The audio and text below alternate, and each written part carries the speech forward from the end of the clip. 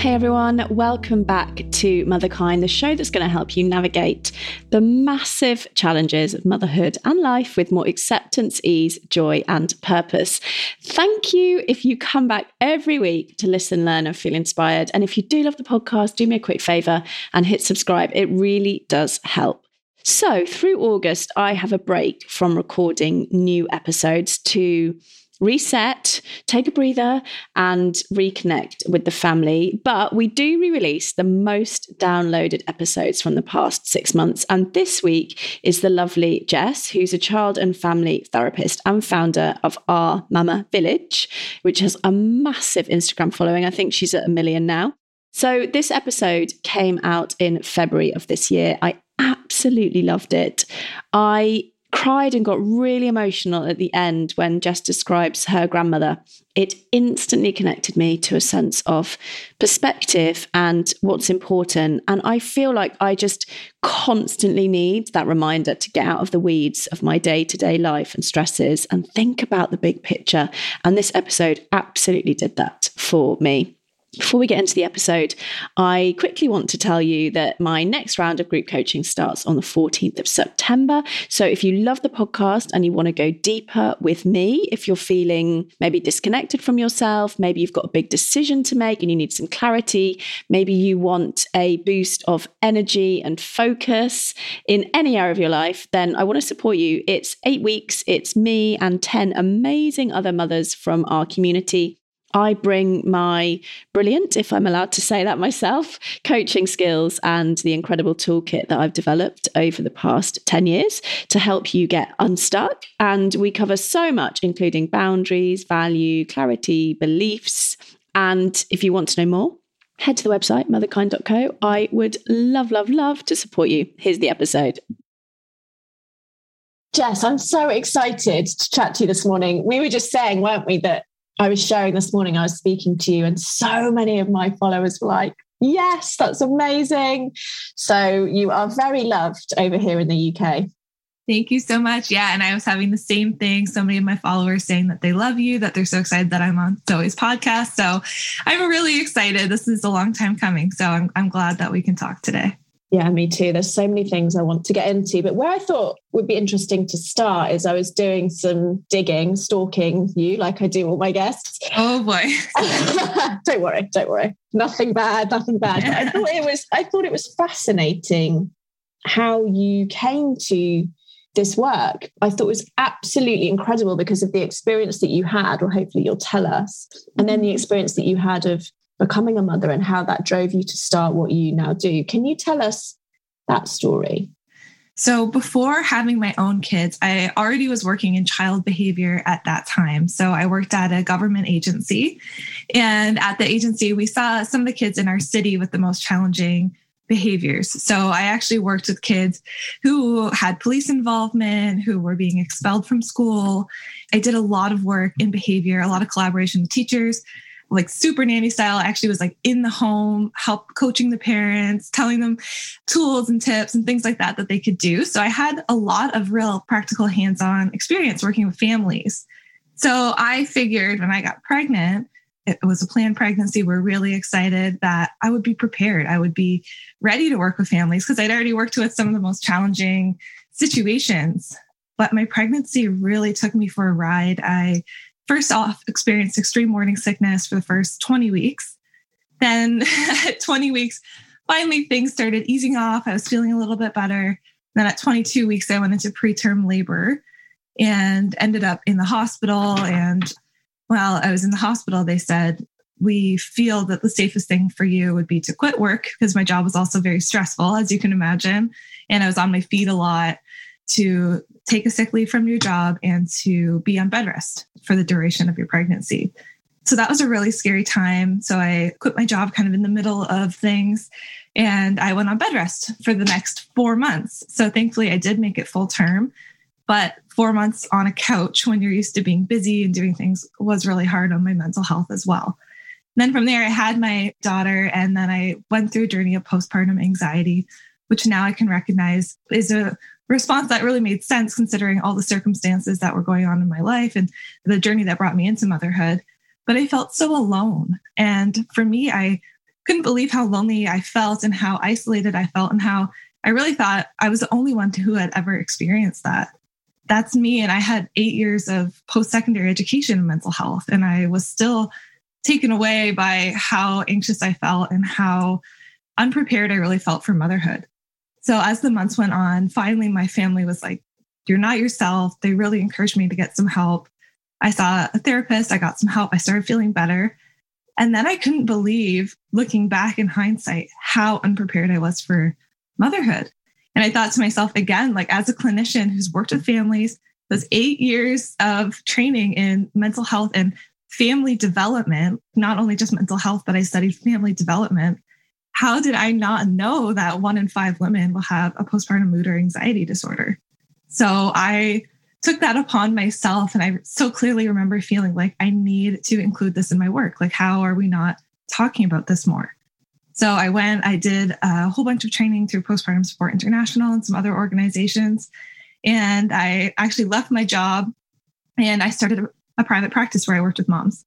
And around this time, I also just started posting on a random blog that I actually had called Jessica Grace Blog at the time because I had no better name. And I just started blogging about this is maternal mental health. I started interviewing people about their experiences with postpartum depression and anxiety. And I still had a love for child behavior. So I was still talking about that.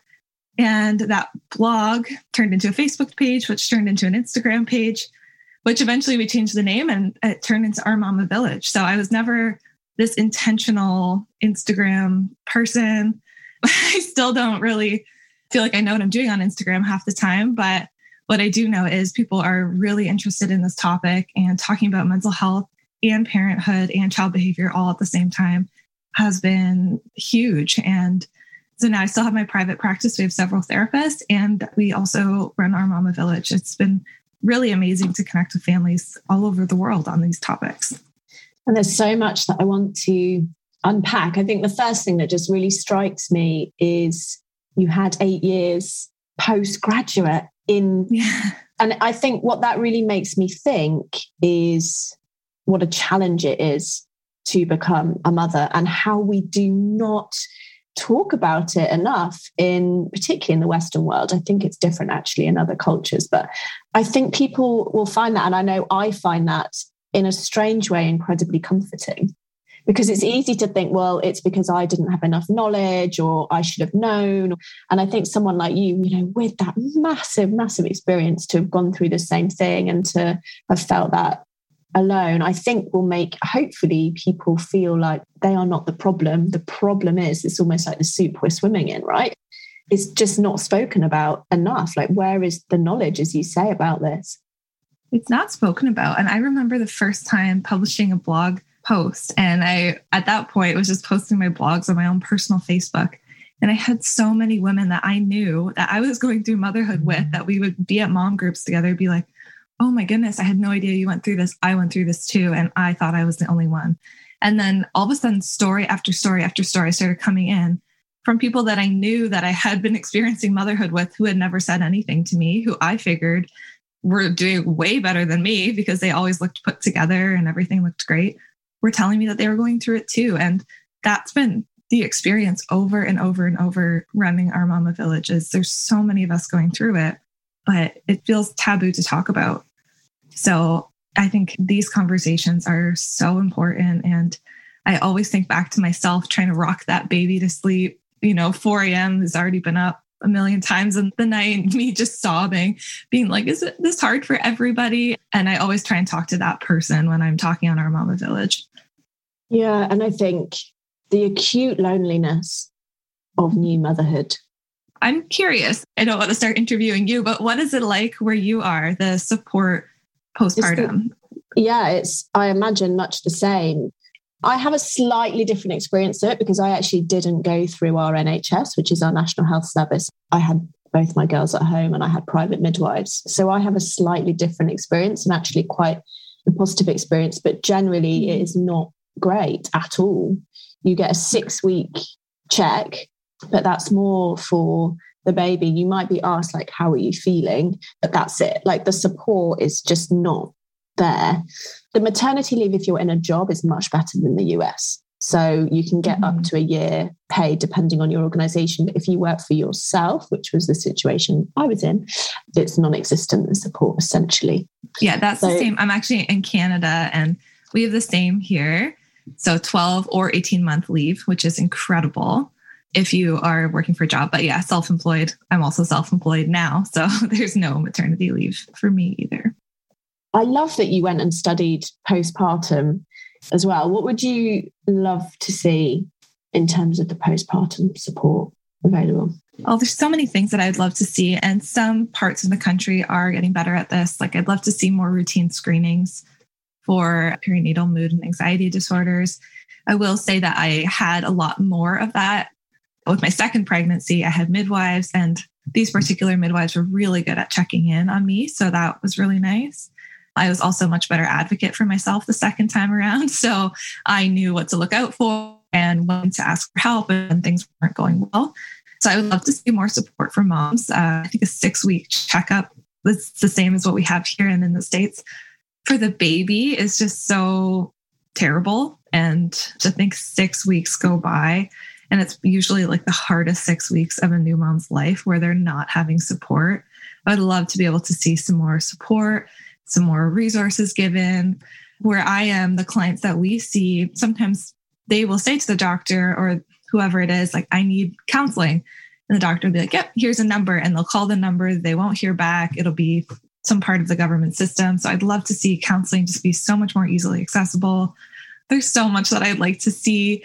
And I think we're making small changes that I can see here, at least, because my first pregnancy was probably, I guess that would have been 5.5 years ago, to my second pregnancy, which was only 2 years ago. So in that 3.5 year gap between those two pregnancies, I did see some improvements, but there's still such a long way to go. It would just make such a remarkable difference, wouldn't it? I had Dr. Oscar Serelak on the podcast, who's just incredible, and he talks about how that sort of early experience of motherhood really can imprint how you find it for years. He says that it can last up to 7 years, that feeling of depletion and anxiety. And it could just make such an incredible difference if we cared for mothers with this huge transition, the biggest transition that a human can go through. It always makes me laugh, like all these policymakers, they all came from a mother. It's like, I know. And then they forget that. Yeah, I agree. I think it's funny. And I think it's not even funny, but like during pregnancy, you can have all these checkups, and then somehow postpartum, we can't add in a few more checkups, but for mom. It makes no sense to me that that's the system, and that we really leave moms so alone and vulnerable, and it doesn't make any sense at all. But I'm glad that people like you, people like me with my page, so many other people, we can be having these conversations now. And I think even that is such a huge improvement from when I became a mother 5.5 years ago. When I was pregnant, there was nothing. There was no Instagram resources. When I started a blog, I searched and I didn't really find anyone else who was blogging at the time about that. I think we were coming a long way, which is really nice. It is. And one of the other insights that I wanted to ask you about from that period when you were working before you became a mother is this insight that I thought was so fascinating, and again, not surprising, is that you would put in place all of these strategies to help these parents, or you would give them tools, and you started to notice that actually, if they didn't feel okay about themselves, all the tools in the world weren't making a difference. And I guess that's what I love about your work. And I think probably one of the reasons it has resonated with people in the way that it has, your growth is phenomenal, is because you look at these two sides. Because so many of the parenting books, it just used to drive me mad. They kind of would give all these tools, and I'm like, but what's going on with me in that moment that's not going to make me able to use that tool? Or can you unpack that insight? Because I think that's super, super fascinating. So when we were doing the work, we did kind of a holistic approach. So we'd work with the child individually, but we'd also see who are the supports in the child's life. How can we support them to support the child? Because so often that's where the real work is done. And we knew that. So we were working with the police department, doing training with them, teachers, with parents. But what we were finding was so many barriers. We would give them a tip. We would tell them to try something and be like, no, and shut down. Like we could visibly see the parents shutting down. Or we'd give them this whole document. At that time, I was just out of school. So I loved, writing this whole document out, all these strategies. I give it to the parent. You could just see their eyes like glazing over, like, I can't do this. And even sometimes when we would do that with other professionals, we could just see them shutting down, like they couldn't do it. So we started to realize that, wow, these people that we were working with are so burnt out. They're so tired. The parents that we were working with have often come out of their own traumatic childhoods, their own abuse. They don't know how to parent in any way that's different than what they're currently doing. So we started, myself and my practicum student at the time, whose name is Beth, who actually works for me now. Still, she's incredible. We started a group that was called Guided Parent Support. We called it GPS.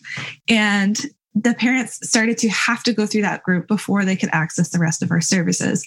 And the entire group, it was a 10-week group, the entire group was about supporting the parent. So we would talk about things like reflecting on your triggers, burnout, parenting through your past experiences, stuff like that. And in this group, from the parents that we supported, we started seeing these huge changes.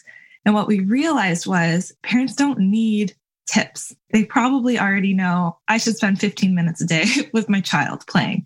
They probably already know I shouldn't yell at my child.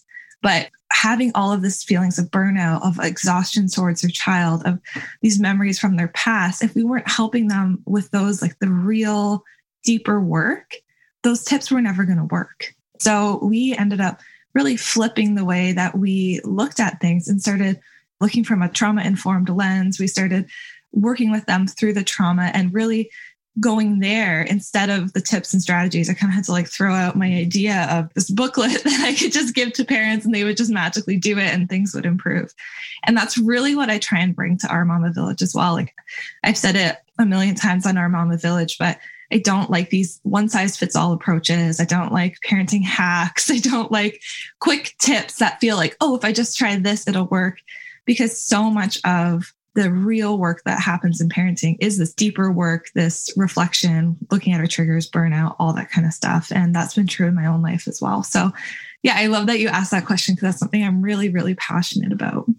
Me too. That's actually one of the drivers for starting Motherkind. And, much as I'm asked to talk about and, I'm pitched guests all the time, sort of trips type parenting content, I never do it because of exactly that reason. My experience was that I knew all this stuff theoretically, but what was coming up for me was so unconscious and triggering, and I just wasn't being the parent that I wanted to be on paper. I was like, wow, I can see how this is all my stuff. It's actually nothing to do with Jessie's just being a toddler. It's my, I just can't seem to hold her feelings. Yeah. Why is that? And I theoretically know I have to do that. So I just find it absolutely fascinating. You said that was part of your story. What came up for you in that space when you became a mother and you started, I guess, trying to implement the kind of gentle parenting approaches and techniques that you talk about? Did anything like that emerge for you? I think when I say my story, I talk about my husband and I. So when we became parents, a lot of the things from his past, we've been together for a really long time. He came out of a traumatic, abusive childhood experience and thought that he had processed a lot of the stuff that had happened. And together, like we've been friends since he was a child. So we had been through a lot of this really tricky and tough, abusive and toxic stuff together. So when we became parents, we thought we had worked through it. And then all of a sudden you have this innocent little baby that you're holding, and all of these memories for him start come flooding back, and anger and trying to process all of your own experiences, that all comes back. So a big part of our journey, especially at the beginning when we first had our oldest daughter, was going to counseling, doing this reparenting work of, okay, well, what did I need as a child?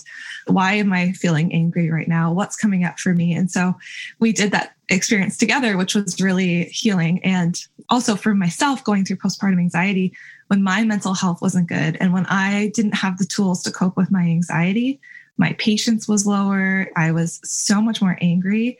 I think a lot of my clients and people I talk to on Our Mama Village don't realize that rage can be a sign of anxiety. It's a sign that something deeper is happening. And I was never a person who got angry before. And all of a sudden I was so angry and so upset. And so being able to really look into my own mental health, being able to have that experience where my husband and I were able to reflect on his upbringing and think about, as a couple, how do we want to do things different? What are our values? What do we bring to parenting? And who do we want to be as parents? And that's really where gentle parenting started coming up for us, because we realized that we didn't want to repeat these same cycles of punishments, of yelling, all that kind of stuff, but we needed to do things different. That's kind of where that started to evolve for us. Yeah, my friend Shelley Robinson, Raising Yourself. Have you seen that? She's brilliant. She would call that being a cycle breaker, which is something I'm really, really passionate about. How do you define gentle parenting? So I talk about gentle parenting just because it's an easy label, but I mean, you can call it whatever you want. I don't really care. I'm not super set on that. But if you look at the research, we're looking at parenting that's high on warmth. So children who know that they are loved unconditionally, that your love is not based on the way that they behave or anything like that, has no conditions, but then also high on leadership. So really knowing that children look to you to be the leader of the home. They look to you to set those boundaries for them and kind of guide them through their challenging behavior. So those are the two pillars that we see in the research have kind of the best outcomes for kids, and that's been highly studied. So that's what I'm thinking about. High on kind of control, leadership, boundaries, but also very high on warmth. And you have 4 pillars, don't you? Can you talk us through those? Oh, yes. Yeah. Are you in my course? So in my Parenting Little Kids with Big Feelings course, we talk about 4 pillars to gentle parenting. First, we talk about trust. We trust our children and we want our children to trust us. So some of the things that we talk about is, instead of forcing our kids to do things, like let's say there's a slide. So for the longest time, my daughter and I would go to this park near our house and she would look up at the slide. And instead of forcing her to go down, which was my initial opinion, like just go down. If you go down, you'll love it. It'll be fun.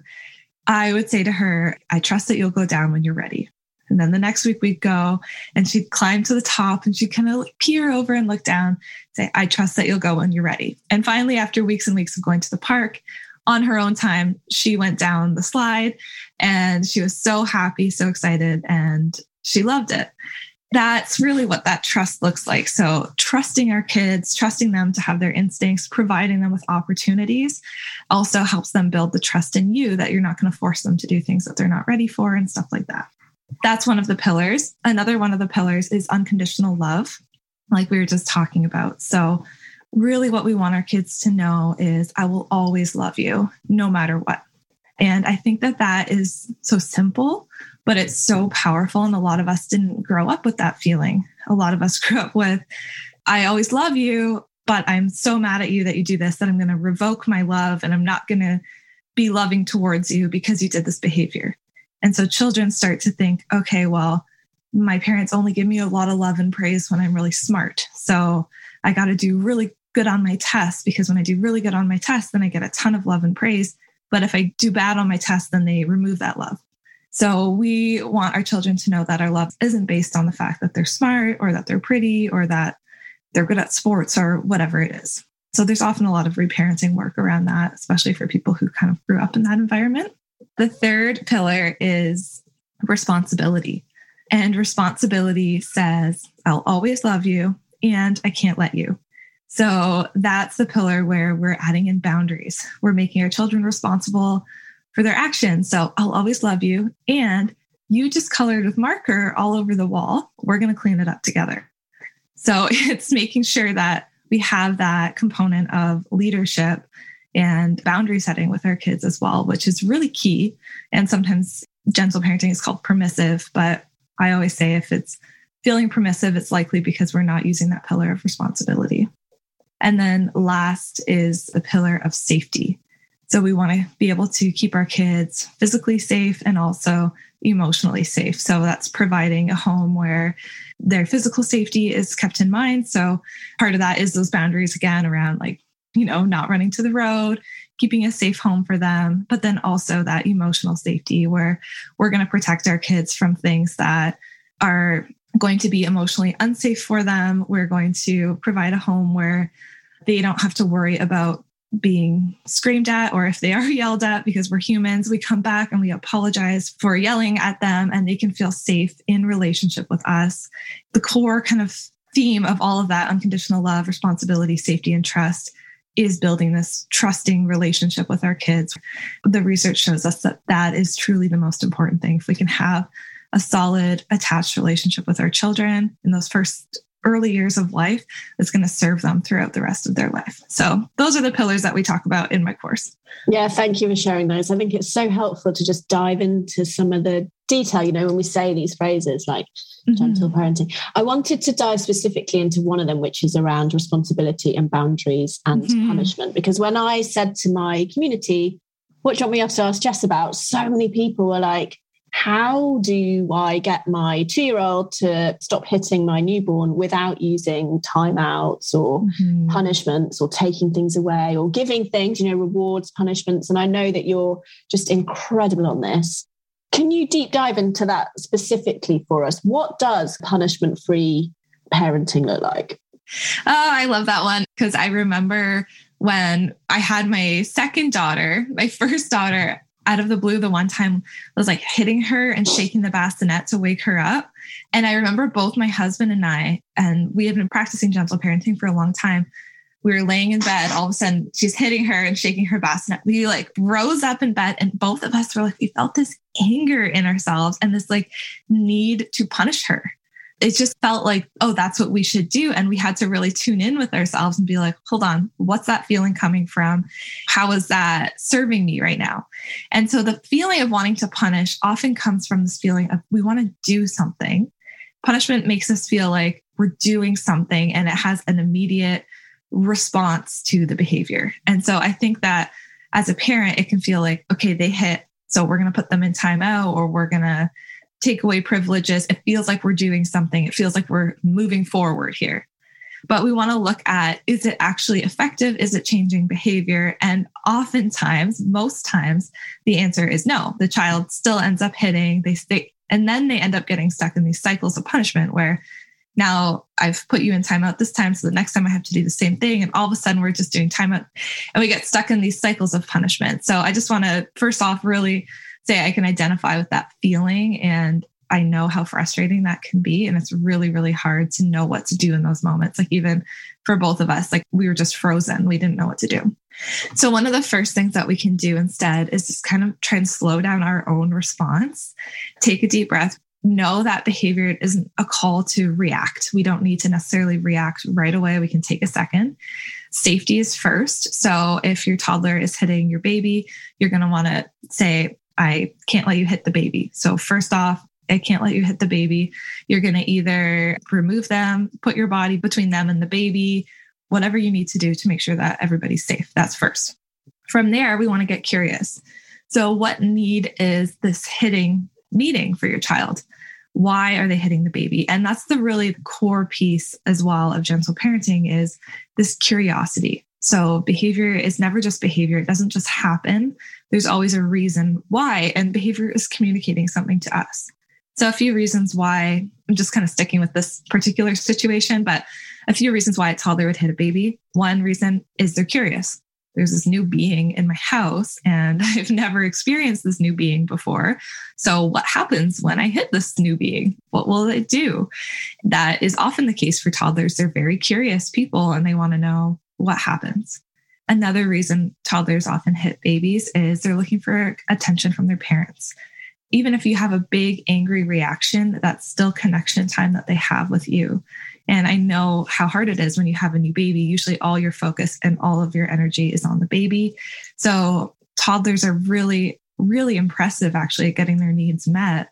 So they'll often do things like hit because they know that that will for sure get a reaction out of you and connection time with you. And other reasons it might happen is the toddler wants a timeout. They're feeling overstimulated. They're feeling overwhelmed. They need a break.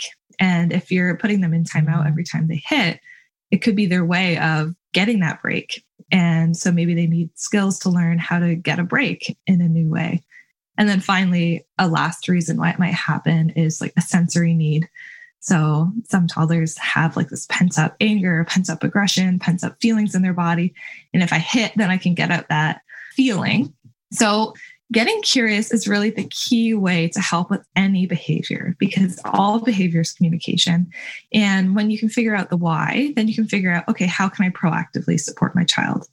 If it's attention, we're going to be a little bit more proactive about making sure she knows when we're going to have time with her, making sure that I do this proactively instead of waiting for her to hit to get my attention. If it's a break, can we come up with like a secret sign language or a secret way to ask for a break that's funny and fun for her and fun for us? Or proactively just say, hey, let's get out of the room and let's go sit and color for a minute. So we can do things more proactively. If it's sensory, maybe we're looking at ways to get that sensory input or output. As you can see, like when we're thinking about getting curious, we're thinking about what can we give them that they can do to get this need met, rather than how can we punish this so they don't do it again. This show is sponsored by BetterHelp. We all carry around different stressors, big and small. When we keep them bottled up, it can start to affect us negatively. And therapy is a space to get things off your chest and to figure out how to work through whatever is weighing you down. Therapy is just an incredible, safe, non-judgmental space. I absolutely love it. So if you're thinking of starting therapy, give BetterHelp a try. It's entirely online. It's designed to be convenient, flexible and suited to your schedule, which I think as busy mums is what we all need. Just fill out a brief questionnaire to get matched with a licensed therapist, and you can switch therapists anytime for no additional charge. So get it off your chest with BetterHelp. Visit betterhelp.com/motherkind today and get 10% off your first month. That's BetterHelp, HELP.com/motherkind. I think it'd be interesting to hear what sort of challenges you've experienced, and I could maybe share some of mine with doing this, because it is a really different approach, as you so insightfully said, than many of us had, right? Yes. Which was like, you've done a behavior, I need to teach you a lesson, so I need to punish you. And I think for lots of parents, me included, it can feel very derailing. I don't know if that's quite the right word to do this approach, which is what we do in our house. It can feel like, still I get that feeling of like, but I have to teach her. And I keep having to remind myself, like, I am teaching her so much by taking this kind of curious, what's under the behavior approach, than I am by just taking her story time away or whatever I might be thinking I could do. Yeah, I like to remind myself when I have those thoughts come up, because I grew up hearing that all the time too. Like if children were bad, if children were misbehaving, like they need to learn a lesson. And then I always tell myself, yes, that's true. They do need to learn a lesson. And through getting curious and through finding ways to help them communicate, I am teaching them a lesson that they can understand. So I try and flip that. But I think you're right. Again, that goes back to the deeper work where when your child's having a tantrum and they're, freaking out because they want the blue cup, but the blue cup's dirty and we're giving them the red cup. That literally happened already today for me. And we are freaking out. Like, what's that fear? And that's what I often encourage parents to look at too. What's that fear that's coming up for you? Because often when we're getting triggered and we're leaning towards using a method that doesn't align with our values, that's our own fear. So is it, if I don't nip this in the bud, the behavior is just going to get worse and worse? Is it, I'm failing as a parent? What's that internal fear for us? And I think you were touching on that as well, that is often more helpful than kind of any tool that we can use in that moment is reflecting on our own values and our own fears. Yeah, I think my biggest fear is, I have quite a tricky 5-year-old, is that she's not going to grow into this sort of responsible, loving, kind, compassionate human. That's my fear. And I really noticed that. It's really wise you say that. I really noticed that when I want to just shut her down or punish her or shout, because that's what it is for me. I'm like, oh my God, she's, when she's like rude about one of her little friends, or they say hi, and she can be quite introverted, so she doesn't often say hi back. And I'm like, I noticed that really strong desire in me to kind of force her to say hi. I just say hi to the kids. That's how I handle that. But that's what it is. It's like that fear, like, oh my God, I just project into the future. She's not going to have any friends if she doesn't know how to say hi to people. Yeah, exactly. In my mind, I'm like, I could get into a full counseling session about this, but which that's the counselor in me that wants to ask you a million questions about that. But that fear that comes up for you, then you want to think about like, well, where does that come from? What is my value of wanting her to be this? And the value is okay. You want her to grow up to be a girl who's, well loved by her peers and who's respectful, and all of those things are totally okay. And so then diving into, well, why do I have this fear? What makes me think that might not happen? And if that doesn't happen, then what does that say about me as her parent?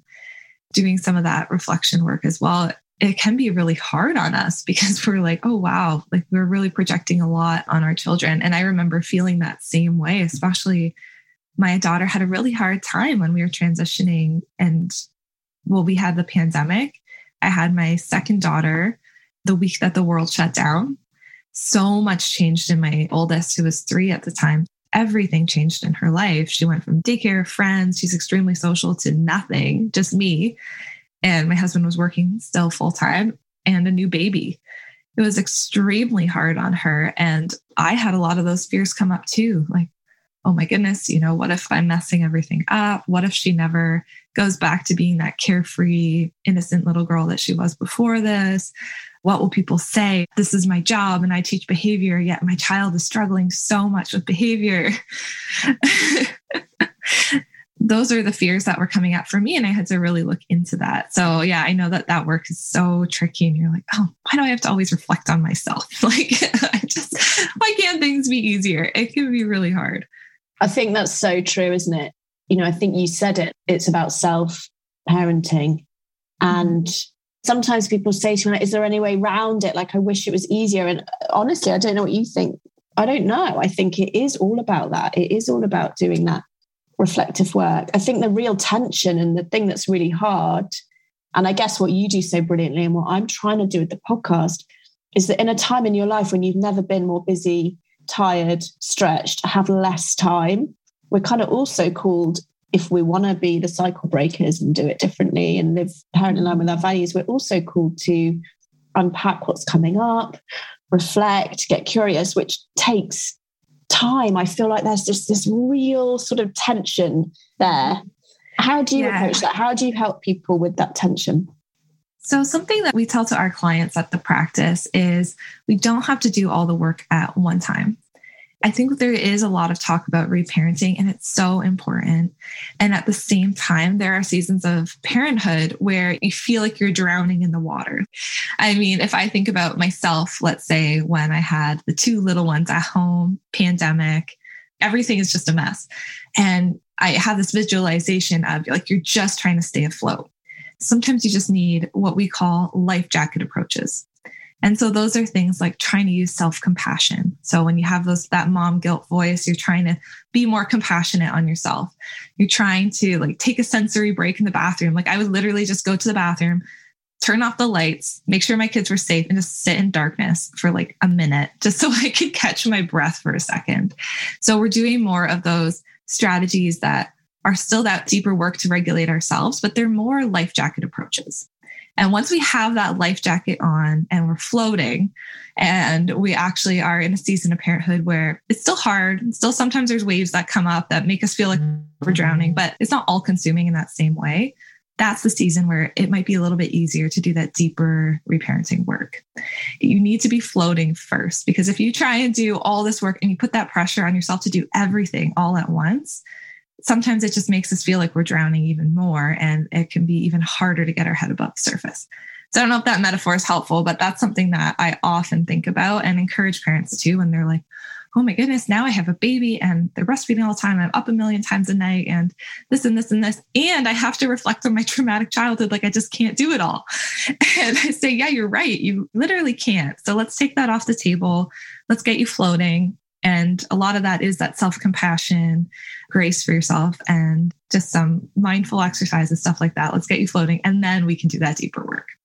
It's a beautiful metaphor and it's brilliant. And I think it's so true, because it does seem just this kind of this flood, to carry on your kind of water metaphor of when you're right in the thick of it and all this stuff is coming up. It can just feel totally overwhelming. So I just love that idea of, yeah, we've got to be floating before we can do the deeper work. We need to have that space, right? Yeah. Internally and externally. And I talk about that because in my parenting course and on my page too, I talk about reparenting. And I say that in the course, this is important to have these tools to help you reflect on your past and help you all these things. But it's okay also to acknowledge if it's not the time to dive into this. Because we're talking about this so much more, which I love and think is like so important. Parents are now feeling this pressure as well to like always be doing this deep reflection. I'm like, no, it's okay. Like you don't have to do it all the time. And it becomes so much easier, but right at the beginning or different seasons, it can be really hard to do that. I wanted to ask you about that as well, is sort of, the brilliant content that people like you put out, but sometimes, mothers will get in touch, which sort of makes me cry. Well, it does make me cry when they'll say, I listened to one of your podcasts and you were talking about the importance, say, of the first 5 years and brain development. And I just feel so guilty and like I've done it all wrong. And I guess it's such a double-edged sword. And I'm wondering how you handle this, where you put out all this sort of brilliant content and ideas, but I just noticed some of my audience use that as a thing to beat themselves up with more. And I always respond like just as much compassion that I can possibly get across in an email is what I try and pour in. But I always feel like, how do I make sure that my content isn't used in that way? And I guess I can't. But I'm wondering how you experience that, people using this kind of amazing knowledge that we have now, which is more than ever in history that's publicly available, but don't use that, as you say, as a way to think that we have to be doing all the work all the time or beat ourselves up. I struggle with that as well because I never want that. And it's interesting for me because we have a private practice where we see parents. So we do psychotherapy and I have the page. So I am seeing the both ends of it. So something I try to do in a lot of my posts, you'll see if you're swiping through, because there's always multiple graphics, the last one will be like, take a breath, you're safe. I try and infuse my posts with as much self-compassion as I can. Like we were talking about at the beginning, having that mental health aspect and also talking about parenting. I'm trying to do both the best I can in a post, but you're right. It's so hard that once you write something and that you put it out into the world, you can never know or help someone interpret it in the way that you want them to interpret it. So that's something that I'm just constantly trying to think about. Our team is constantly trying to be like, how can we write content that's compassionate and kind, and also, a tool that might be helpful and useful for parents. But I can't say that I do it right all the time. I can't control how people, respond to the post, but I do try and often say in my stories and on my feed, like, give yourself compassion. And just because I post it doesn't mean you need to implement it. Just because it's there doesn't mean it's the season for you to try everything new. Sometimes it's not that season, but it's hard. And I'm sure you find that too, because people who follow me for a long time know that, but sometimes people who just stumble across one post don't necessarily have that feeling. And I struggle with that too, because I want people to have my real voice of what I'm trying to convey on the feed. It's interesting because I have these coaching groups of women as well, which I absolutely love. And there's not many of us, there's just 10 at a time. And I do one a month and we have a WhatsApp group. And the other day, one of the mums was saying, I just called my daughter a good girl. And I feel really bad about that because I don't want her to feel like I don't love her for who she is. And I was so glad that she had said that on the group because I dived right in. Yeah. And I was like, listen, it sounds like you are just totally doing an incredible job and just beating yourself up. And I said to her, what was your intention behind your words? And what was your body language? And she said, it was just warmth and love. And I said, well, chances are, that's how the communication would have landed. But it really struck me. I was like, gosh, yeah. I think with all these scripts that you see on. Yes, I struggle with people, that. I've just noticed it, like freak out that if we're using some of these words, we're going to permanently damage our children. And I'd love to hear your view on that, because mine is like, not at all. Like I try and not use the scripts because I just find that I start to not know what to say. Yeah. And I'm like, I'm a robot, but I try and think about what's my energy and intention behind the words that I'm using. And that's exactly it. One of my favorite posts, and I literally wish I could post this every few days, but I'm sure Instagram wouldn't like this. I've reposted it a few times in a few different ways, is what sounds authentic and caring and connecting for me and my child might sound different for you. And that's okay. And then in the post, it talks about how sometimes I tell my daughter when she's crying, it's okay. And how for me, that's actually like a compassionate, loving thing. She's crying. I'm like, it's okay. I'm here. You're safe. Whereas you could also say, it's okay in a super dismissive way. It's okay. Don't worry about it. You're crying.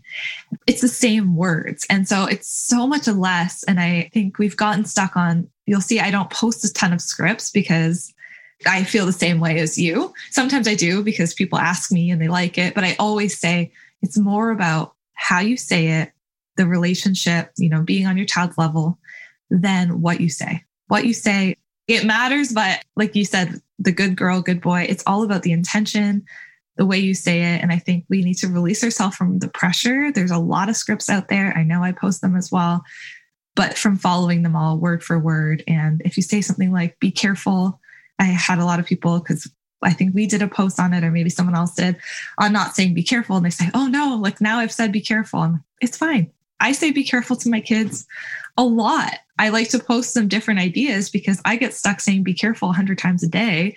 And I don't want to say that 100 times a day. Like there's some different options. But if you say it, you can give yourself grace and know that that's okay too. Yeah, because, 80% of communication is nonverbal.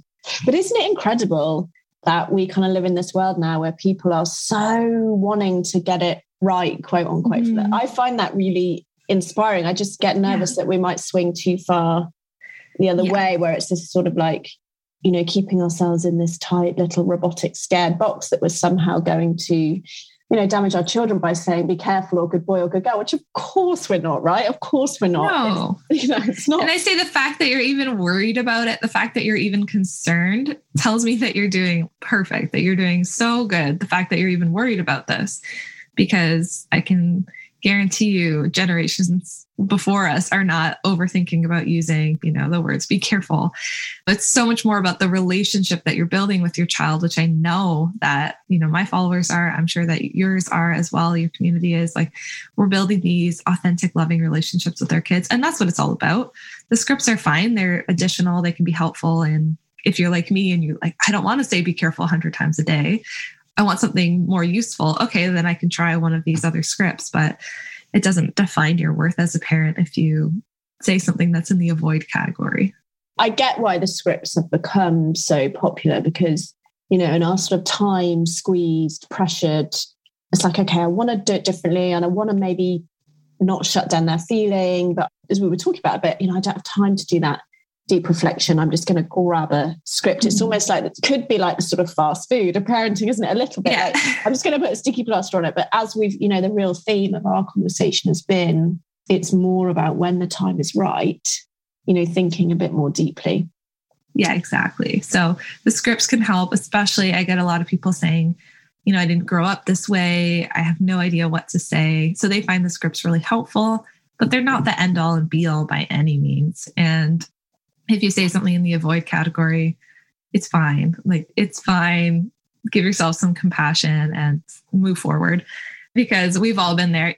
Even me, who I'm the one writing this stuff. And I like to say that in most of my posts, I like to give an example of the time that I did use the thing in the avoid category, because we just want to be real too. And we're all just human parents trying to do our best for our kids.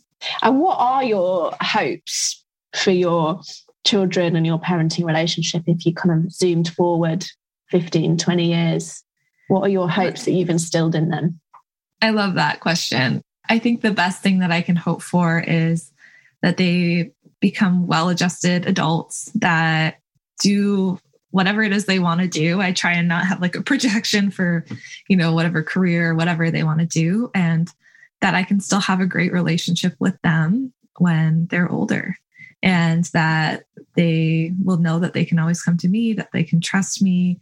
Something that I think is really beautiful. And I talked a little about my husband's journey, but I am very, very thankful that I had parents who actually used a lot of the gentle parenting tools before it was trendy.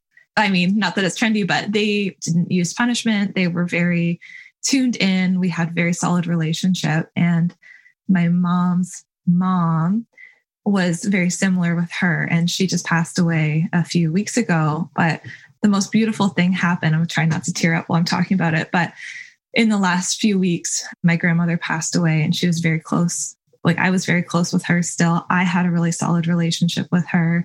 I have a solid relationship with my parents. Like, we're very close. We live close to each other. And all of my family got together. There's probably 30 of us. we're all close knit. We all get along. There's no arguments around the funeral. Like everybody got along. We all got to be together. It was so insanely beautiful. I just tear up every single time I think about it.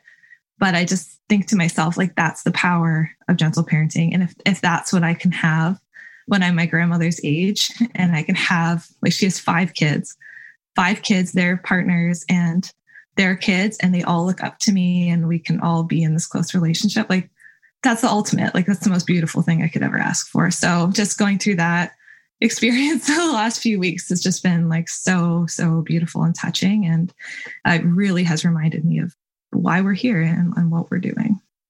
I'm sorry for your loss, and thank you for sharing that. It's so easy when you're in the trenches of parenting to forget that perspective, isn't it? It's just so beautiful what you just shared, because you just shot me straight into perspective. And I didn't have anyone in my family who's done the sort of gentle parenting. So to hear and to borrow your experience that actually 30, 40, how many years in the future, the result is this tight-knit, trusting family, because that is not the norm, right? The norm is dysfunction and arguments and backstabbing and estrangement. And that's the norm in mine and my family's and my husband's family. So to hear that is just incredible. Thank you for sharing that. All of us just sitting there together in the funeral, we're all like locking arms together, just like crying. And it was just such an intimate moment, but it was also such a reminder for me of this doesn't just happen. Like, this is just so beautiful. I can guarantee you my grandma never got stuck on like using a certain script, or my parents didn't. And they broke their own cycles prior to my grandma's family. Like, she wasn't close with her family. She didn't have that with her family. So her and her husband, my grandfather, who passed away about 20 years ago, really broke those cycles, and they started something new. And it's just so, like, I'm gonna cry. It's so inspiring and beautiful, and just reminds me of like why we're here and what we're doing, and what I want for everybody who follows my page. And so thank you for letting me share that. It was beautiful. She sounds like an incredible woman. What was her name? Her name was Henny. She was Dutch, a Dutch immigrant family. Wow. Just to hear that, the power of breaking these cycles, as you say, not getting in the weeds of scripts and words, but just that healing, and from that emerging just that pure love and compassion that gets passed down the generations. There's nothing bigger, right? What is bigger than that? Yeah. And it's so helpful, I find, to have that perspective and be like, the day in, the day out, we get so stressed about the little things, the little, what we should avoid, what we shouldn't do. But if we think about the big picture and these relationships that we're building with our kids that are going to be imperfect, there's going to be messy times. Like, there's times, of course, my mom and grandma got annoyed with each other and things like that. And me and my mom get annoyed with each other. But at the end of the day, you have this solid relationship that, you can come back to this person and that they're trusted and they always show up. Like, that's what it's all about. And so I think when we can have that perspective and we can see the bigger picture, then those small little day-to-day things can maybe seem a little bit easier. That's beautiful. Thank you so much. I know that's going to help so many people just hearing those words. And I always ask the same question at the end, which is, if you could give just one gift to all the mothers in the world, what would that one gift be and why? I was thinking about this yesterday. I saw your email that you said that. And I was like, I could have some really profound answer, but I've been really tired lately. So I was like, I wish I could just give everybody energy, like sleep and energy. Cause I feel like, oh man, sometimes some seasons of motherhood, you're just so tired, and it's so hard to do these things when you're feeling depleted. So there's probably something much more profound I could say, but in this season for me, I'm like, it'll be so nice for moms to have like some good sleep and some good energy, and, just be able to get through those really hard days. Yeah. And I think you've said plenty of profound. Exactly. Yeah. So that's where I'm at in my season. Cause I'm like, oh man, sometimes we're just so tired and it's tough. Yeah. That would just be amazing. Imagine that, just sprinkling energy over all the mothers in the world. I mean, what would that do? I mean, we're all, so many of us are just so tired all the time. So even if you're sleeping well, it can still be just emotionally exhausting. Absolutely. Well, thank you so much. It's been an absolute joy. I knew it would be. I think especially what you were showing at the end has just helped me as well so much. So I know it's going to help others. It's just that perspective of love and connection and remembering that it's about the relationship. Thank you so much. This has been just such a lovely conversation. I knew it would be too, but I've just enjoyed talking to you so much. So thank you for having me. Oh, you're so welcome. Thank you. So that was the episode. I hope that you really enjoyed it. As ever, if you did, please consider sharing it with your friends and leaving me a review on iTunes. It really does make a difference to the number of mums that we can reach with the brilliant wisdom of the guests I have on. Also, just a reminder about the Family Reset Plan. It's my latest offering to parents. I think that we are living in probably the challenge of our lifetimes. Well, definitely so far. And as parents, we not only have to support ourselves, we also have to support our children. And that is a lot. So the Family Reset Plan is myself and two brilliant psychologists. And we give you step-by-step, simple, applicable ways that you can support yourself emotionally to feel stronger, calmer, and therefore to support your children in a different way. It's all grounded in psychology and neuroscience. It's just £25 currently. And if you work for the NHS, it is totally free for you. So check out the website, familyresetplan.co.uk. Take care. I'll see you next time.